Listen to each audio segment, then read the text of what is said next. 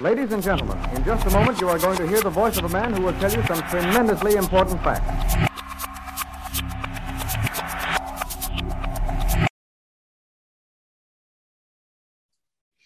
Welcome to the Reality Revolution. I have an exciting episode today. I have Beau Maxwell, the founder of the SAGE method. Isabel Maxwell is one of the leading spiritual coaches in intuitive development. She brings deep channeled knowledge and personal understanding to spirituality. She's been helping people connect to their authentic and natural intuitive abilities for over 15 years. She is internationally known medium, author, and teacher who has touched the lives of people throughout the world. Known for her compassion and accuracy, she brings peace and comfort to many people with her energy work and transformative sessions and teachings. She is the founder of the SAGE method, a life-changing initiative training program that teaches people how to open their intuitive abilities and live an authentic and blissful life. And I recommend, if you want to know more about Beau, you can read her book, Cracking Open: Adventures of a Reluctant Medium, which tells a lot about her story and what she's been through as a medium and how she came to this point.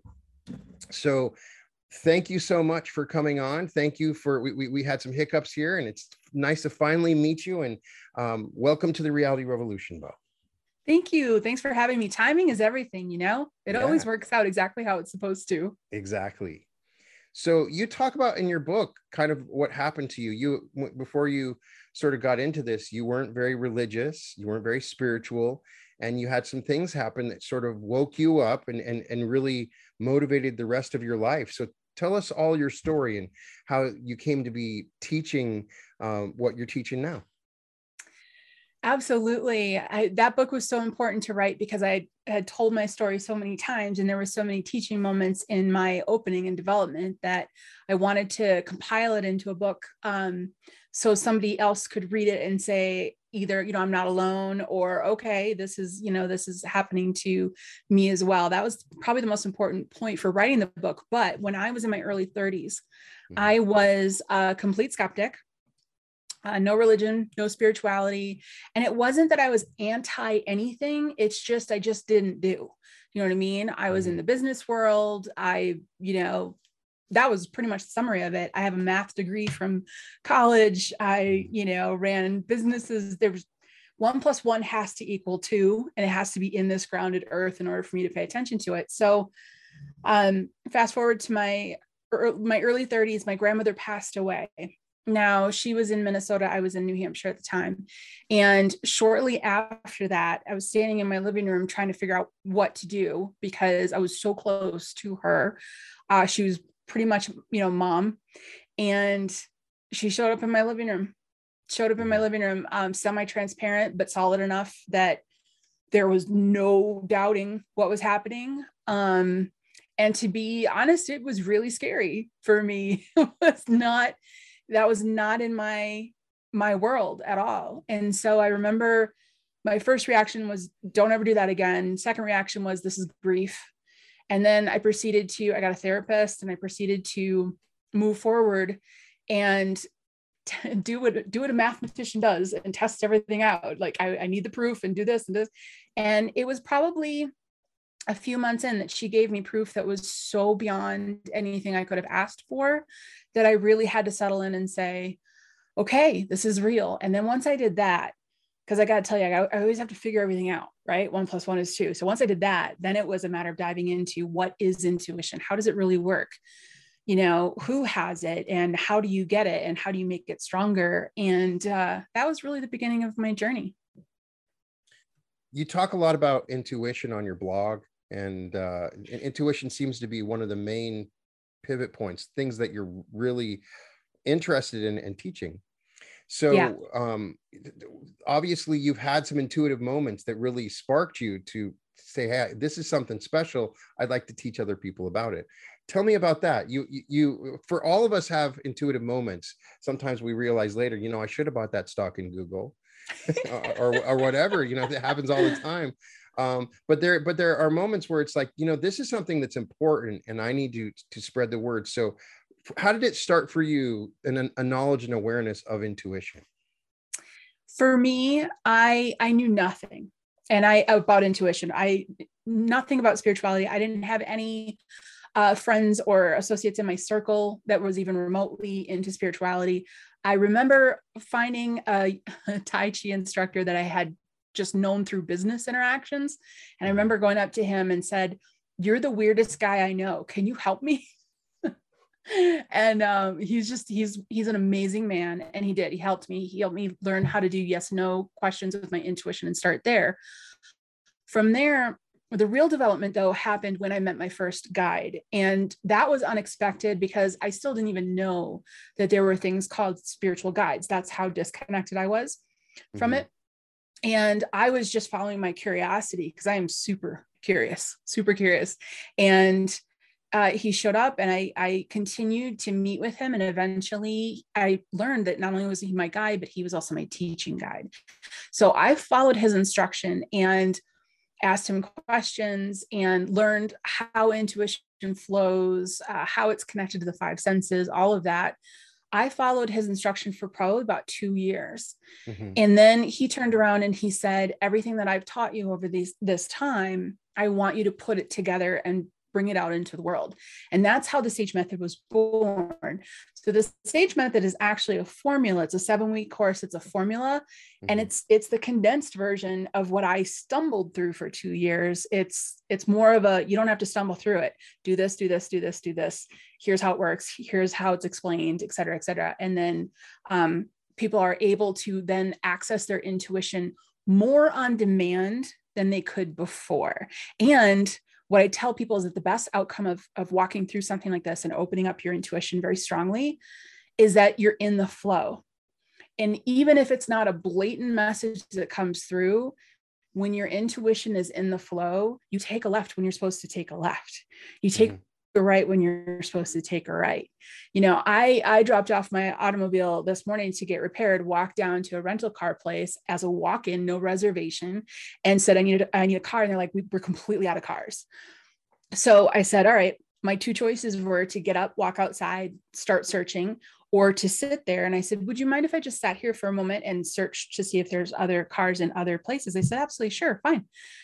5-6 minutes later, another employee comes in and says, I was wrong. We're not out of cars. We have this one. And I was like, thank you. So it wasn't even an intuitive message that came in and said, no, wait, don't leave. They'll figure it out. It was just the flow of my intuition. That's how life then flows. It's a beautiful thing, actually.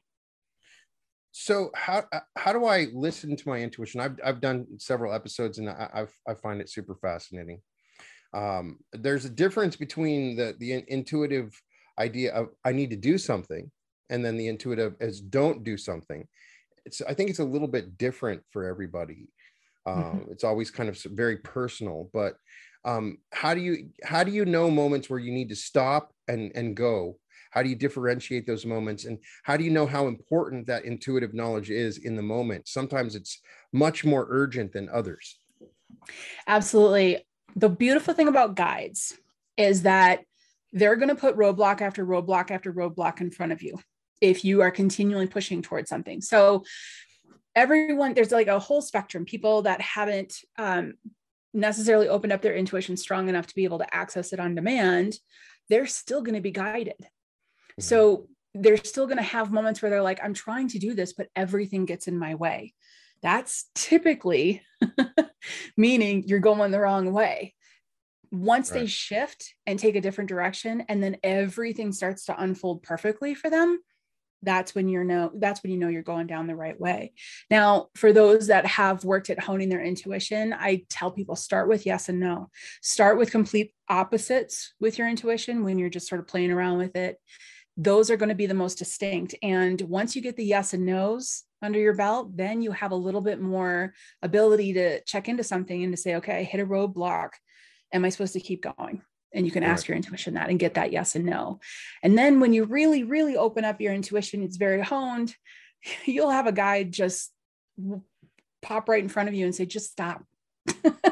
Just stop. Don't go there. Right. Is it like, all through? Am I getting all my intuition from my guides, or is it from an access to a higher knowledge? Do you understand what I'm saying? Is it all coming specifically from my guides, or is it from some other place? Yes, yes, and yes. Okay. I'll tell you how I like to explain it. We have this agreed upon reality, the material world. And if you break it down into molecules, there is space in between molecules. There's more space in between molecules than there are, the size of the molecule. Right. And I'll explain it like this. When you see something come out of the corner of your eye and you turn to look at it, and now you can't see it once you've turned, it's because you've focused your attention on the molecules, on the solid, on this agreed upon reality. When you saw something out of the corner of your eye, it was going through a defocused part of your peripheral, and that is the space in between the molecules. So what we're all trying to access spiritually, we're all trying to access our guides, our higher self, source, universe. There's so many traditions all over the world, and everyone has their word for it. Whatever that word, I'll call it source, that's the space in between the molecules. So it's when we can pull ourselves back from this solid and this sort of real human left brain analytical moment and kind of defocus and settle in, that's where we have access. That's where intuitive messages are coming from. And then they're going through your intuitive channel. When it goes through your intuitive channel, it uses your nervous system to access five different ways that it can express itself. You've heard people have smell, sight, sound, touch. And for those listening who say, well, I never hear anything or I never see anything, but I do just have a knowing. I don't know how I know, I just know. You've heard that before, right? Oh, yeah. I don't know how I know, I just know. I've got a great tip for you. It's two tips. First off, the harder tip is stop saying you don't see and stop saying you don't hear, because you're making that a reality. Right. Okay. So even if you got to kind of fool yourself a little bit, but when you do here's the better tip. When you do have a moment where you just know, you don't know how you knew, stop, give yourself 2 minutes to recreate what just happened to you, because one of your senses did get activated. You did see something, did feel something, or did hear something, but you just weren't aware of it. So you stop and you go back and you go, okay, I was sitting there. Did I see anything? Did I hear any? Wait, I think I did hear, and it'll pop up. So reviewing the moment to in an observational position to say, okay, what was really happening inside when I just knew? The minute you catch it, the minute you go, oh yeah, I think I did see something, then the next time you have an intuitive moment, you're going to start to see with more ease. So I tell people it's, like you said, everyone's unique. Everyone's intuition is unique, but that is one thing that has helped a lot of my students, is to take that moment of just knowing and, relive it again to see if they can pick up on which sense it's coming through. Let's go back and talk a little more about your story, which I find fascinating. You started seeing your grandmother, and slowly started to see other spirits. Your spiritual eye was open to these crazy events. I experienced this through my grandparents. I have a spiritual family that always was like that they would see spirits all the time.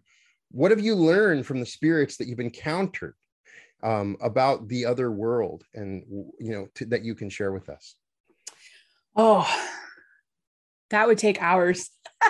Let's get some highlighted points here. Sure. Some of the things that I'll say it this way. Some of the things that I learned that I found very fascinating. Yeah.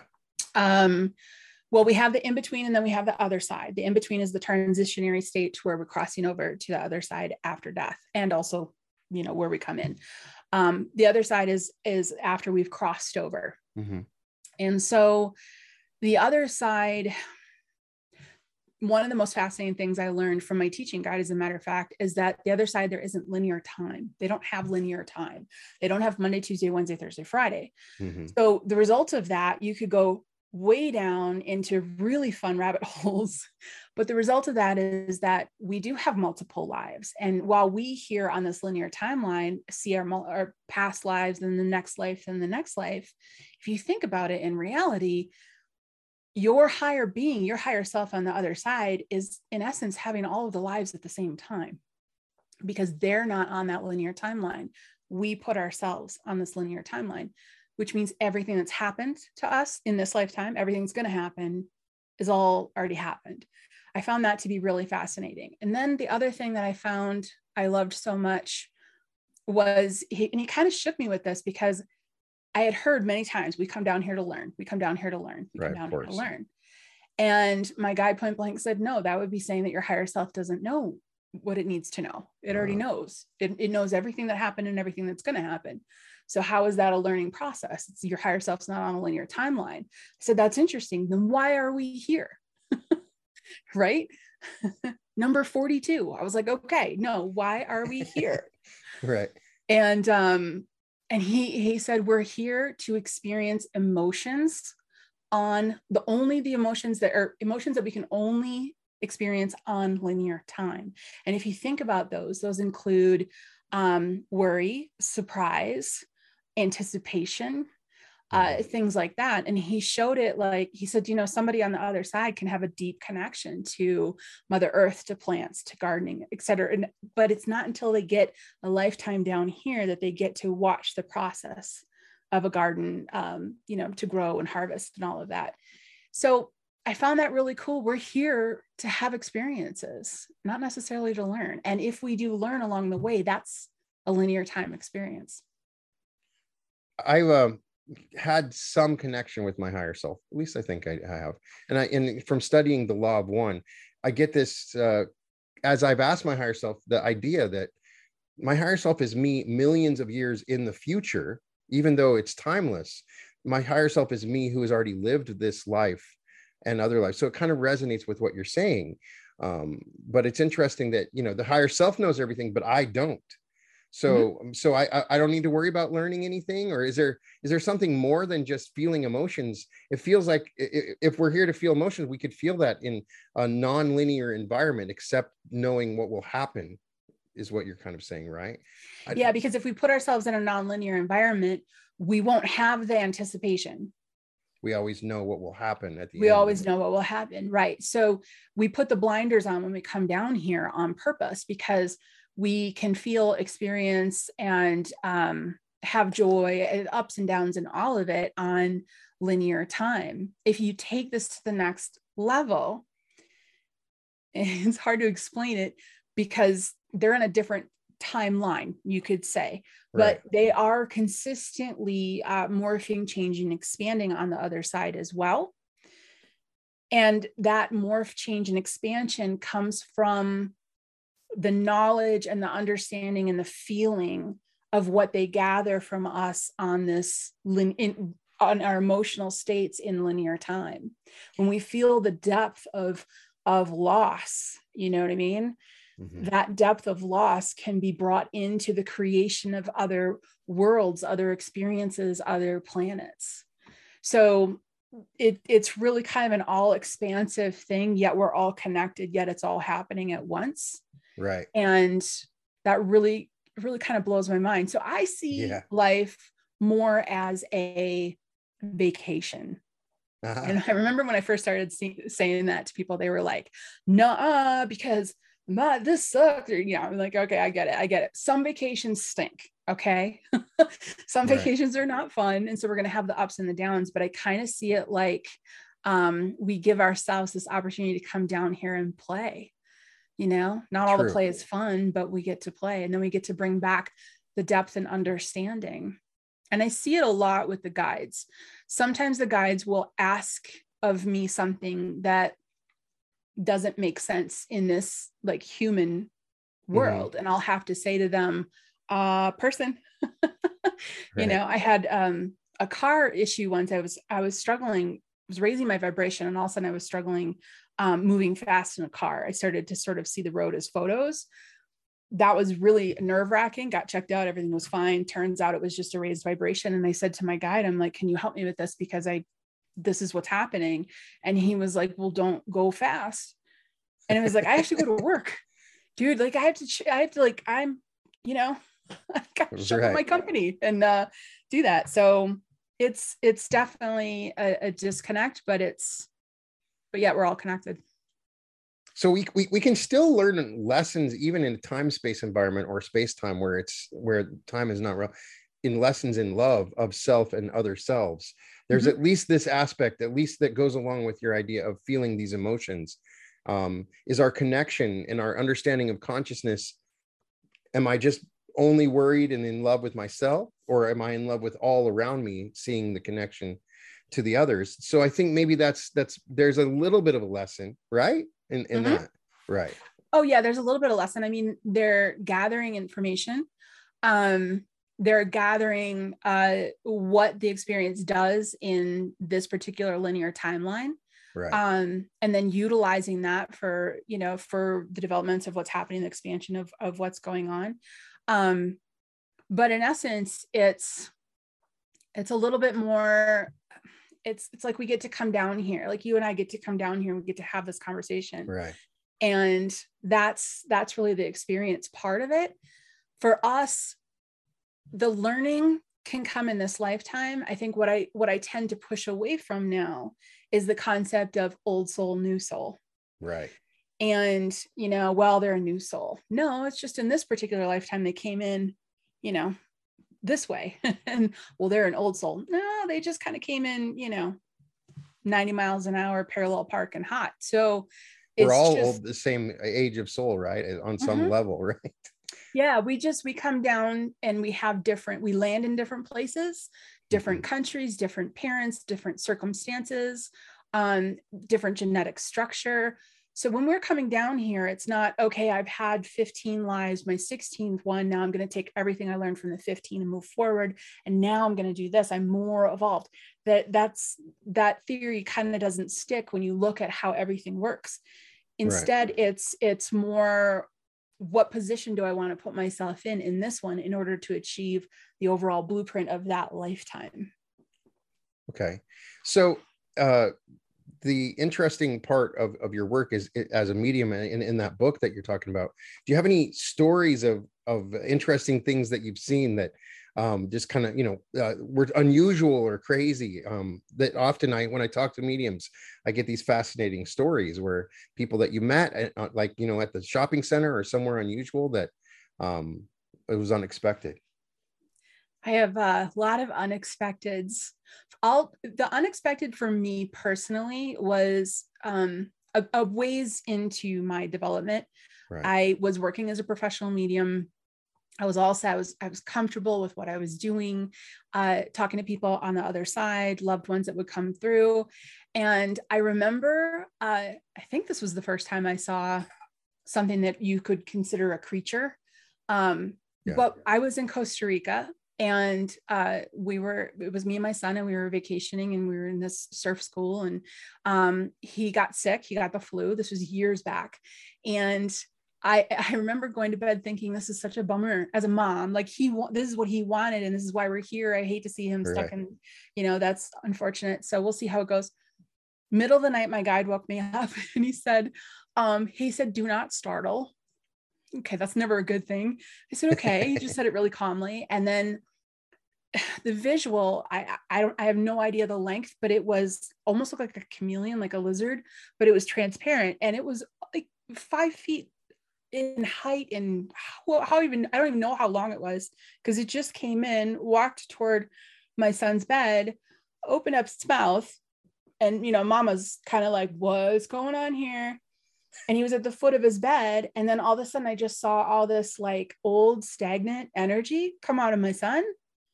It ate it, it left. And I said, what was that? He goes, don't worry about it, go to bed. So an hour or two now, because how do you fall back? Because I had never seen anything other than a person. Right. So I did finally go back to bed, woke up the next morning, the kid was 100% healthy. Wow. And I was like, yeah, it was a whoa. Did you ask your guide what it was? Did your guide eventually tell you? Yeah, I didn't ask him a ton of details. Right. In that same stay, there was another night that he came in and he said, I need you to put up some protection around the room because the winds are coming in. And I'm like, he goes, it's not the wind, it's what's on the wind. Just put some. And so I boxed up the room that night and then laid there a week. Right. And 45 minutes later or something, all of a sudden massive winds came in. I was like, that's interesting. And so when I finally said, what's going on here? Because I feel like I'm in a completely different world. And he's like, this location has so much connection and open portals and spirituality. And he goes, all things are possible here. And also you see more here. So when we're in a busy environment, if you put me downtown New York, I probably wouldn't see a lot intuitively, just naturally. But when you put me in a remote village in Costa Rica and there's not all this, activity around, you see more. So who's to say that these benevolent beings that happen to visually show as a lizard aren't helping us already when we need it? Right. Do you know what I mean? But we don't see them. And that's how he explained it to me. He said, but there's a lot of spiritual activity in that area. So that leads me to, because you had mentioned cleansing the room, and you talk a little bit about that in your blog and teach that. Have you seen negative entities or negative energy? And so for someone that can't see, explain to us what you're seeing, and then how can I protect my house, my room? What can I do to cleanse my area that you've learned from seeing it in action? Well, I'm glad you asked that question. I absolutely want to tell people how to be able to protect themselves. There's a practice that my guide gave me very early on, quick, simple, free. You can do it in 30 seconds, and it's very powerful. But when it comes to, and so I'll explain that, but when it comes to negative entities, my spiritual job, I've got my human job helping others increase their intuition, but my actual connected to the other side spiritual job is crossing people over. So for years, I've been doing clearings, property clearings, house clearings, exorcisms. I've gone into dark situations. And one thing I will say is that every single negative, heavy situation has really a positive outcome. Every soul that is causing torment, that's, I guess, how I'll say it. So let's say you have a perpetrator, and the perpetrator dies and goes into the in-between, and they remain stuck. That perpetrator can cause a lot of pain and a lot of suffering and a lot of discomfort for living people. And I've seen a lot of it. The way that I see it is mostly it's different every single time.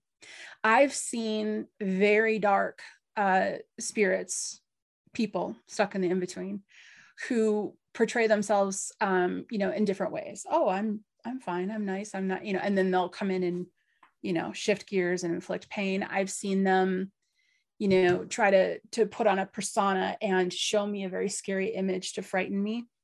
I had a really interesting one. Now, mind you, as I tell this story, I'm a mom of two. I homeschooled my kids.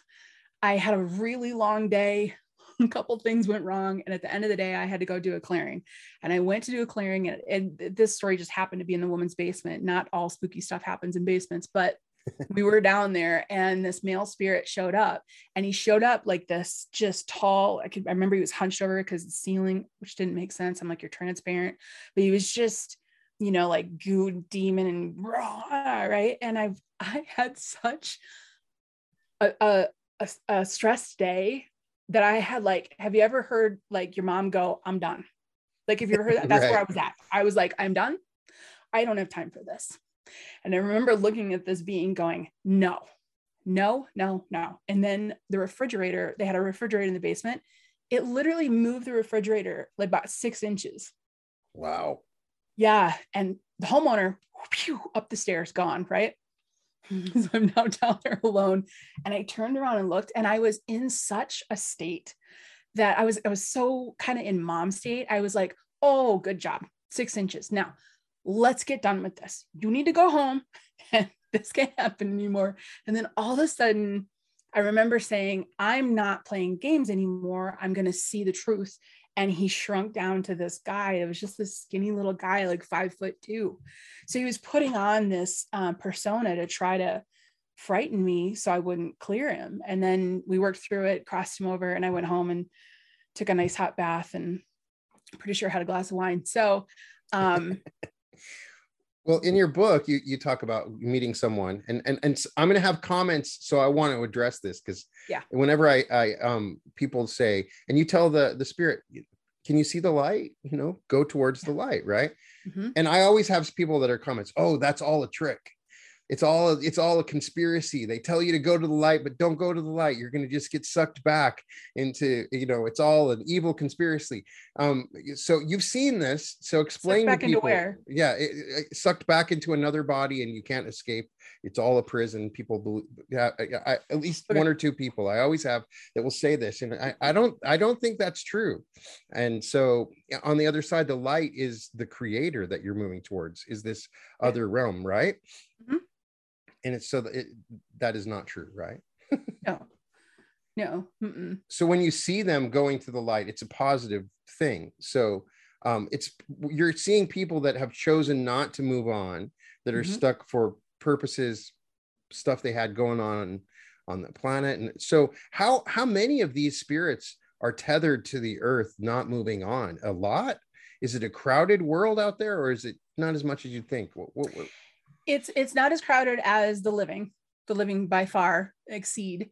And also, interestingly enough, I haven't found anyone that I needed to cross over that had been stuck for about 150 to 200 years, but I haven't seen anything. And I know that's a long time for somebody to be stuck in the in-between, but I haven't run into anyone from longer than that, meaning there's a part of our culture, part of the human process and how everything's going, that more people are becoming stuck. 95% of the time, it's a fear-based issue. When you listen to people that have near-death experiences and they tell their story, they all say the same thing. It's a magnetic pull that you just want to go toward. It's automatic. Crossing over is like taking the people mover right into delicious land. It's just like, wow, that feels so good. I'm going that way. And people say, well, I don't want to get stuck. You won't get stuck. Okay. You won't get stuck. But when somebody is stuck, it's always fear-based. It's always fear-based. So that individual that says, don't go into the light, they'll be stuck. They're stuck just going to stay there for a while. Right. You know what I mean? And then it takes somebody like me to come along and be like, let's talk through this, man. Got to give it a shot. What's your choice? You're going to just stay here forever. Let's just give this a shot, whatever it takes.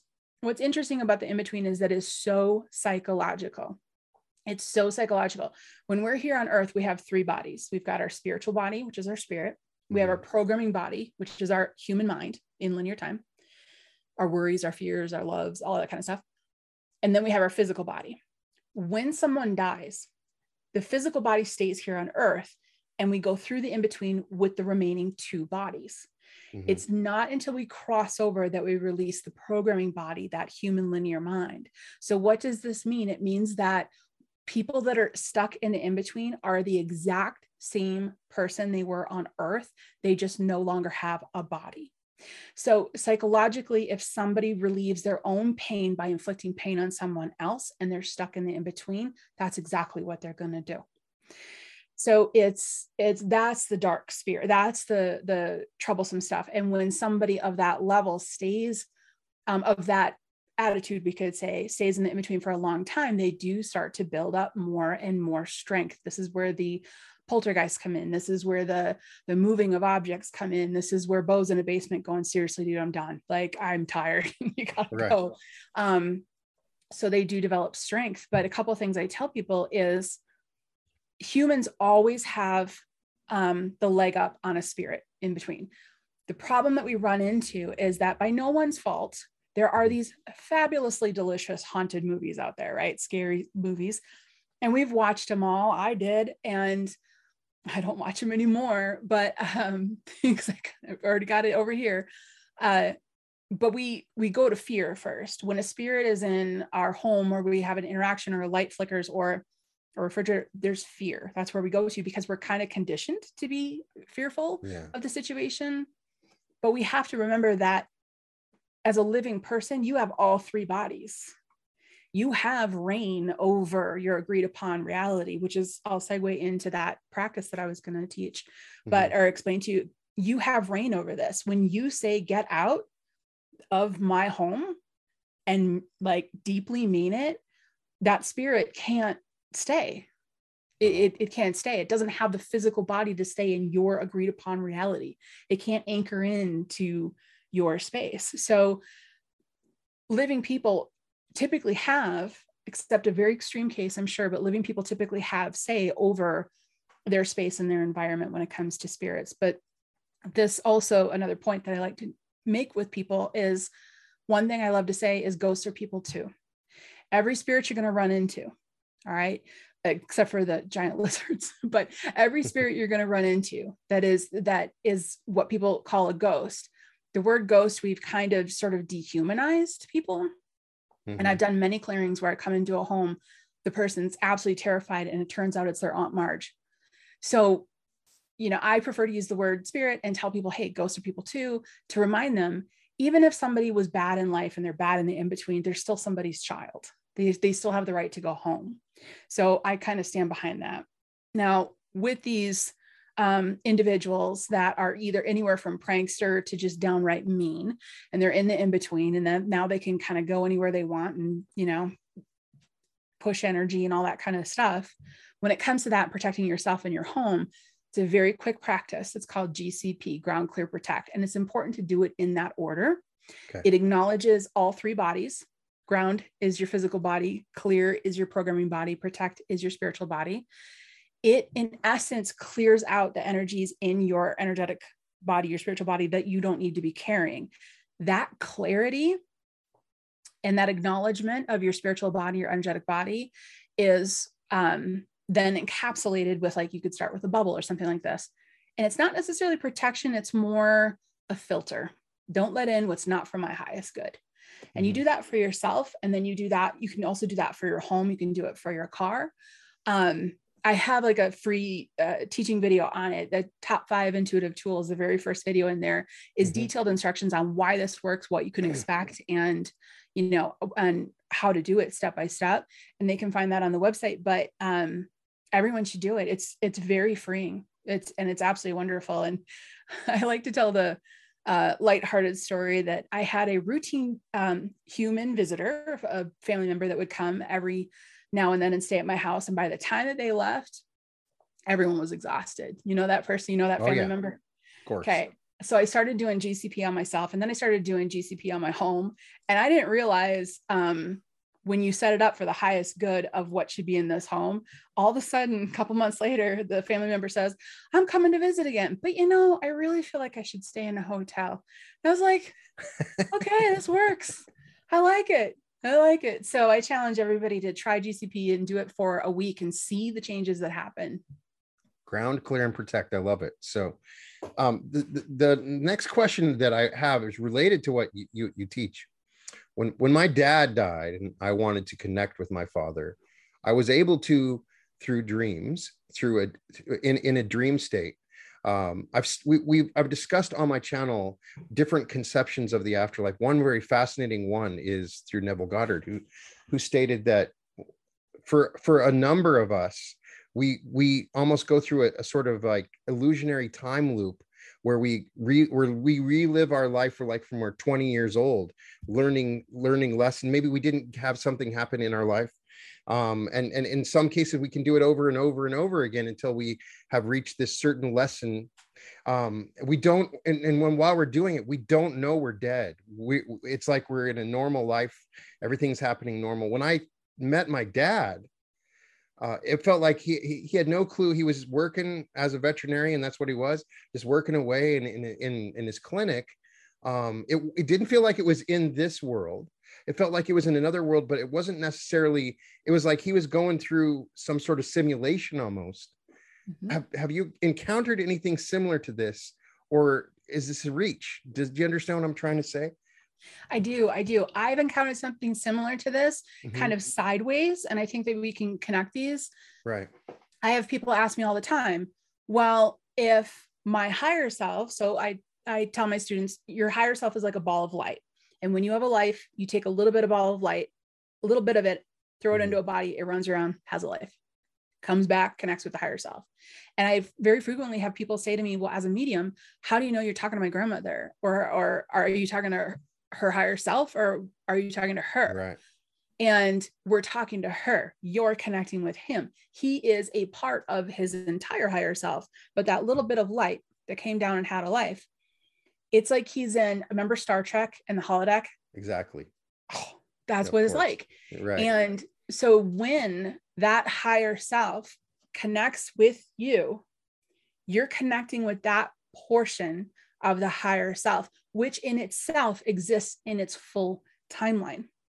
Right. Because when we come back, we bring that entire experience of that timeline back to our higher self. So it's kind of like there's a whole bunch of lives in a higher self. Each of those lives are their own holodeck. And when you connect with them, you're going in there. So that's the best way. And well, then why wouldn't my higher self connect with me? Because for most people that get readings, you want to talk to your dad, you know, right. and they know that, and you have shared experiences that your father can reference in order to help you. So you're gonna visit that holodeck. And it's each, it makes a lot more sense, because we can have the same experience. It doesn't have to necessarily be happening in a physical planet. And when I woke up this morning, all my memories, I don't know if they really happened or not. They're just memories, and I'm in this environment, and something might be playing out. I mean, if somebody is existing in that environment, like a holodeck environment, they wake up, they think they've been here, and it's just another day, and they only know that because of their memory, right? So how do I know that I'm not? See, I had a near-death type of experience where I should have died. It was a sort of miracle. There's no way I survived. So I often have the thought, I died when that happened. I'm still going through maybe the shock of it. I'm going through some things. How do I know I'm still alive? That's an awesome question. That is an awesome question. If you weren't alive, you would have more access to everything, wouldn't you? I've never been asked that question. I have been teaching stuff since it happened, and I feel like I have more access to stuff because of this event. So I have that. Then am I dead?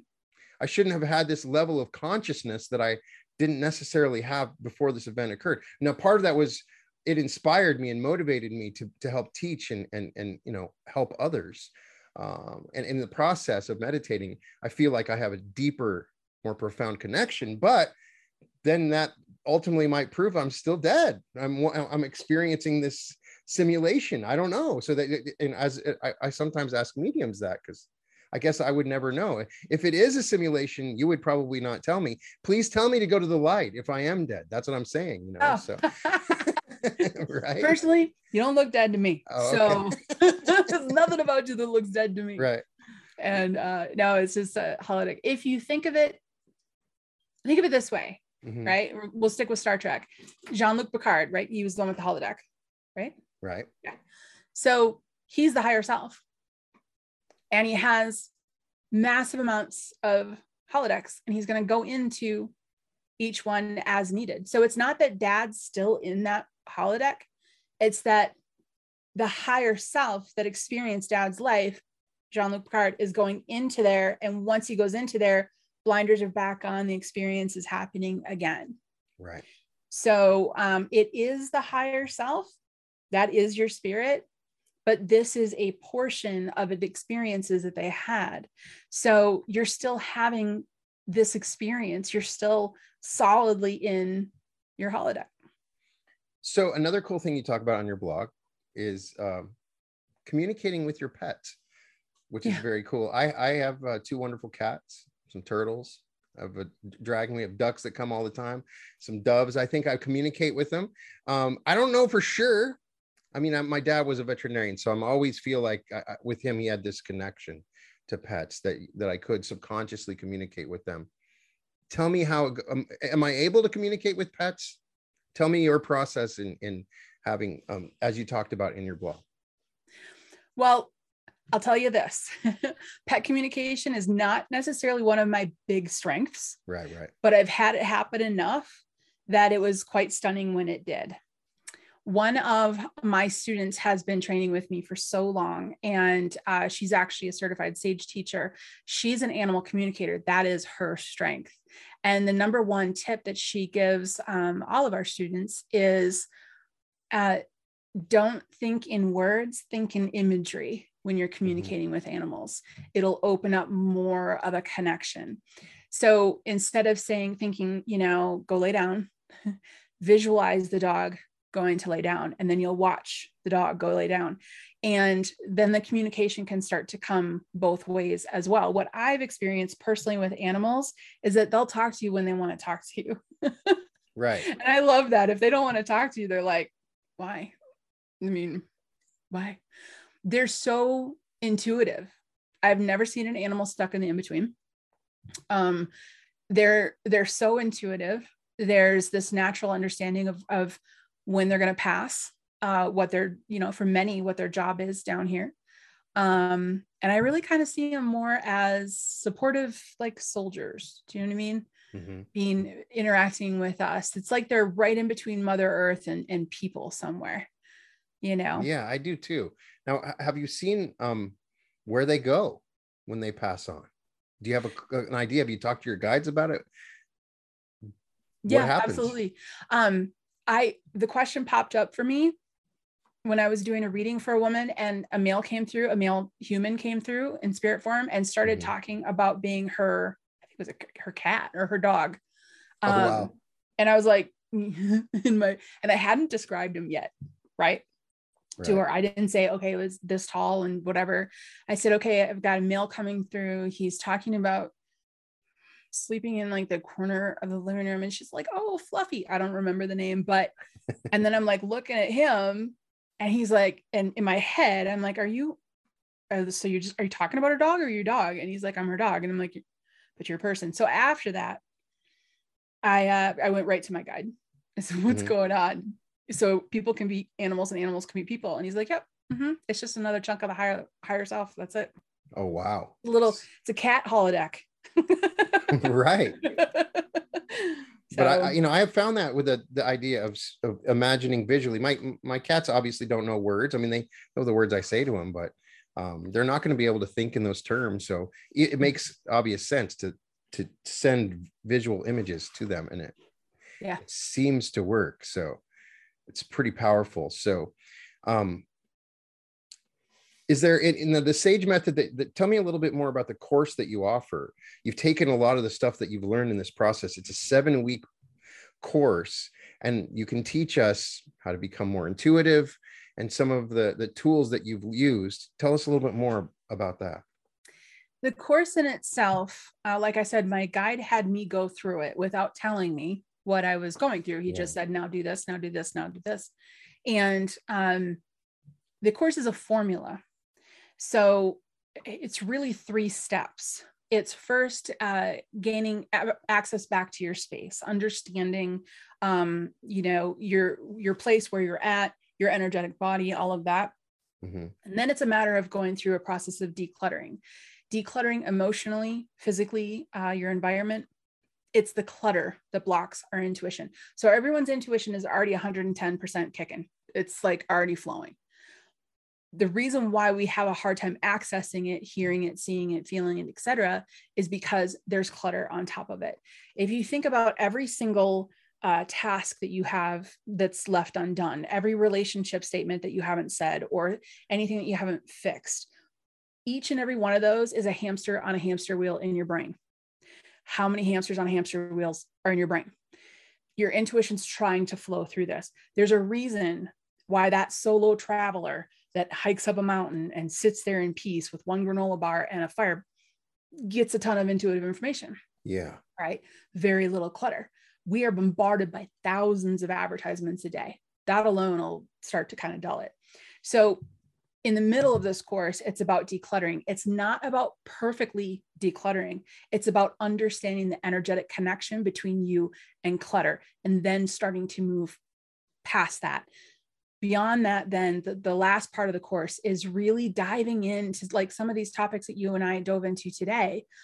How does this work? How do each of the senses trigger? How does it flow through you? What's the difference between psychic and medium? How do you get dictionary items? All these kinds of stuff that comes toward the middle to the end of the course, along with guide communication that's in there as well. And then at the end, there's these really fun exercises that are literally straight from my guide that he had me do. And they're really neat because they walk you through mediumship, through psychic, 2 different channels, in multiple different ways. So by the time you're done with the course, okay, I'm more psychic, or I'm more medium, and the stuff that I get right away is more accurate, or I have to linger in it for a while before the accuracy comes. It's really fun to watch someone go through, because they come out going, this is my intuition, this is how it flows, this is how I access it. And I don't know if you can tell, I just love it. I absolutely love it. I started teaching. I had a couple clients, and I said, hey, can I just try this out on you? Because this is what, and it was just joyous. It was so much fun. And I taught it in person for a number of years. And then my guide came and said, showed up and said, put it online. This was early 2019. And then I realized why we put it online. And now it's global. Now there's circle members, and sage students all over the globe. And it's a lot of fun to see the growth, because walking through that 7 weeks, it's not just that your intuition opens. You come out of that knowing so much more about yourself. It's really lovely, actually. And we can find that at thesagemethod.com, right? Yep. Fantastic. It's a couple other questions I always like to ask mediums. Yep. Have you ever seen an angel? Yes. Tell me about what they were like. Yes. We'll just end with the one yes. Sorry. Yeah. I've had the opportunity, I'll say it that way, to work with Archangel Michael a couple of times. And it was all of the times were really centered around one living person was in a particular danger and needed a little bit extra protection. And each of the times that I was able to work with him, I was a little stunned, not stunned. It was just, he feels so different than humans. It's just, there's this, it's like when I was around him, I just felt like I was instantly in a big old cup of hot cocoa. It was just, there's something just like everything's okay. Right. When you're in their presence, like all opportunities, both good and bad, don't exist when you're in the presence of an angel. When people have like they almost get into a car accident and an actual angel watches over them, you'll hear them say, I didn't have fear. It was strange. Like I watched it all happen and it came this close, but in the time I didn't have, there's an angel there. Yeah. So it was a really neat experience and I was really grateful for it. Wow. And so you kind of probably answered it, but it may be related. Have you ever seen what you believe to be aliens? Would you think that lizard was that, or some I would put the lizard. Yep. I would put the lizard in that category. There are a lot of different types of aliens. Most of them are benevolent and helpful. There are, I've seen beings in the southwestern corner of the United States. Well, I've actually seen them in other areas too, that kind of absorb radiation to try to keep the Earth's balance. So there's a lot of different beings. I tell people, if you think that you're human and everything else is alien, you got to kind of go a little bigger in that perspective, because you might have had a life on that lizard's planet. You could be a lizard. Do you know what I mean? Right. And if a human walked into that lizard's living room, it would be like, what? So we have to see this from both angles. The word alien just means from another planet. Right. Now, I don't have a lot of interactions. I have just a handful of them. And I will say that that's a little out of my comfort zone. Right. But I haven't had any like actual alien contact or anything like that. I had one moment when I was talking with a friend at a restaurant. He has had many, many experiences, some of them traumatic. And we were talking through it and he was telling me the story. He said, and then this is where my memory stops. And I said, okay, do we want to try to continue? He goes, yeah, let's try. And he was like, I'm like, describe this. I don't remember what I was saying to him, because all I knew was that when he tried to push through that memory block, I instantly knew there was someone behind me in this restaurant. And I remember like looking down, because it was not a comfortable feeling. I'm going to be very direct about that. And I looked down and I remember seeing very long fingers. and it was transparent. So it was interdimensional, just like people in the in-between and of the side. And I looked at my friend and I said, I think we should stop, and he said, yeah, I'm starting to feel uncomfortable. And I explained to him what the feeling was. It was just this overall feeling of, you need to stop now. And I remember thinking, well, this is not my favorite day, and we're going to stop. Can we talk about dessert? And so it was a very kind of uncomfortable feeling. Right. However, I think that that's the minority of alien connection. I think that there's a lot of very helpful, very, like I said, beloved aliens out there that are helping us. They have higher intelligence. Not all of them. Some of them have higher intelligence and can come in here and do things sometimes in the in-between those molecules, and within source interdimensionally. And it's all very, very possible. And then the final, have you ever been with somebody when they were passing and, yes. and saw what did you see then? Isn't that the emotions just go whew, right? Yeah. I've only been in the presence of one person who's passed. I've worked with individuals who were in hospice and actively dying, and then I'd go home and they'd pass and I'd come back and work with the family. So there's a couple situations. The situation where I've worked with people that were in hospice and in the process of passing, that was very interesting to me because they communicated with me through their spiritual body as if they were already passed. I mean, knowledge that they hadn't already passed, but instead of talking, moving your mouth, I could see their spirit, because the spirit starts to become very, very strong as it detaches from the body. That was very interesting for me. The one situation where I did see someone pass, she was one of the most amazing women I've ever met. That's why I get emotional with it. And my partner was actually holding on to her when she passed. And the room it was, the only way I can explain it is she was there. She asked a question, and this is a little graphic, but her physical eyes did roll back. And then all of a sudden there was this expansion in the room. And in a flash of a moment, all of her was entirely in the space. It was just like, she just went and expanded. And then you knew you were within that. It was very moving. It was very moving. And then it just dissipated. It was, people ask, well, you do crossing over work, do you see a door? I don't see a door. I don't see a light. They do. My job is just kind of coach them or talk through or shift their perspective, not perspective, but shift their, people who are stuck have to be focused on one thing. So getting them unfocused out of that and talking about other things, that people mover starts to happen. They get closer to source, and they start to feel that comfort, and then they cross over. But I don't really see a door or anything. I usually just ask them. And then when they do cross over, they just disappear. There's nothing. I wish they just went with sparkles or something. So, I remember when I first started doing the work, it was like they were there and then they were gone. And I would have to say to my guide, did it work? And he's like, yep. I'm like, oh, well, there's no flair in that. Right. It just happens. So, well, both, I want to thank you so much for sharing your time with me and your knowledge. And I'm genuinely interested. The Sage Method sounds very powerful, coming from your heart. I can tell that you love to do this.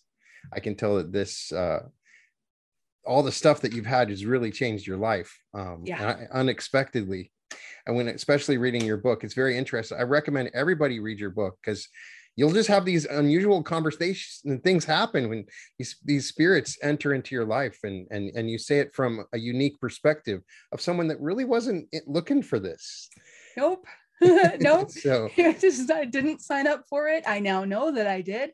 But nope, I didn't sign up for it. So, what you are chatting with today is, the me that has fully embraced it and stepped into this life. But the beginning was a little bit, reluctant. There you go. Yeah. So the book is Cracking Open Adventures of a Reluctant Medium, is a Beau Maxwell. And then I'll have the link for the book and the link for the website. Thank you so much for coming on. It's been such a joy. Yeah. Welcome to the Reality Revolution. Thank you for having me.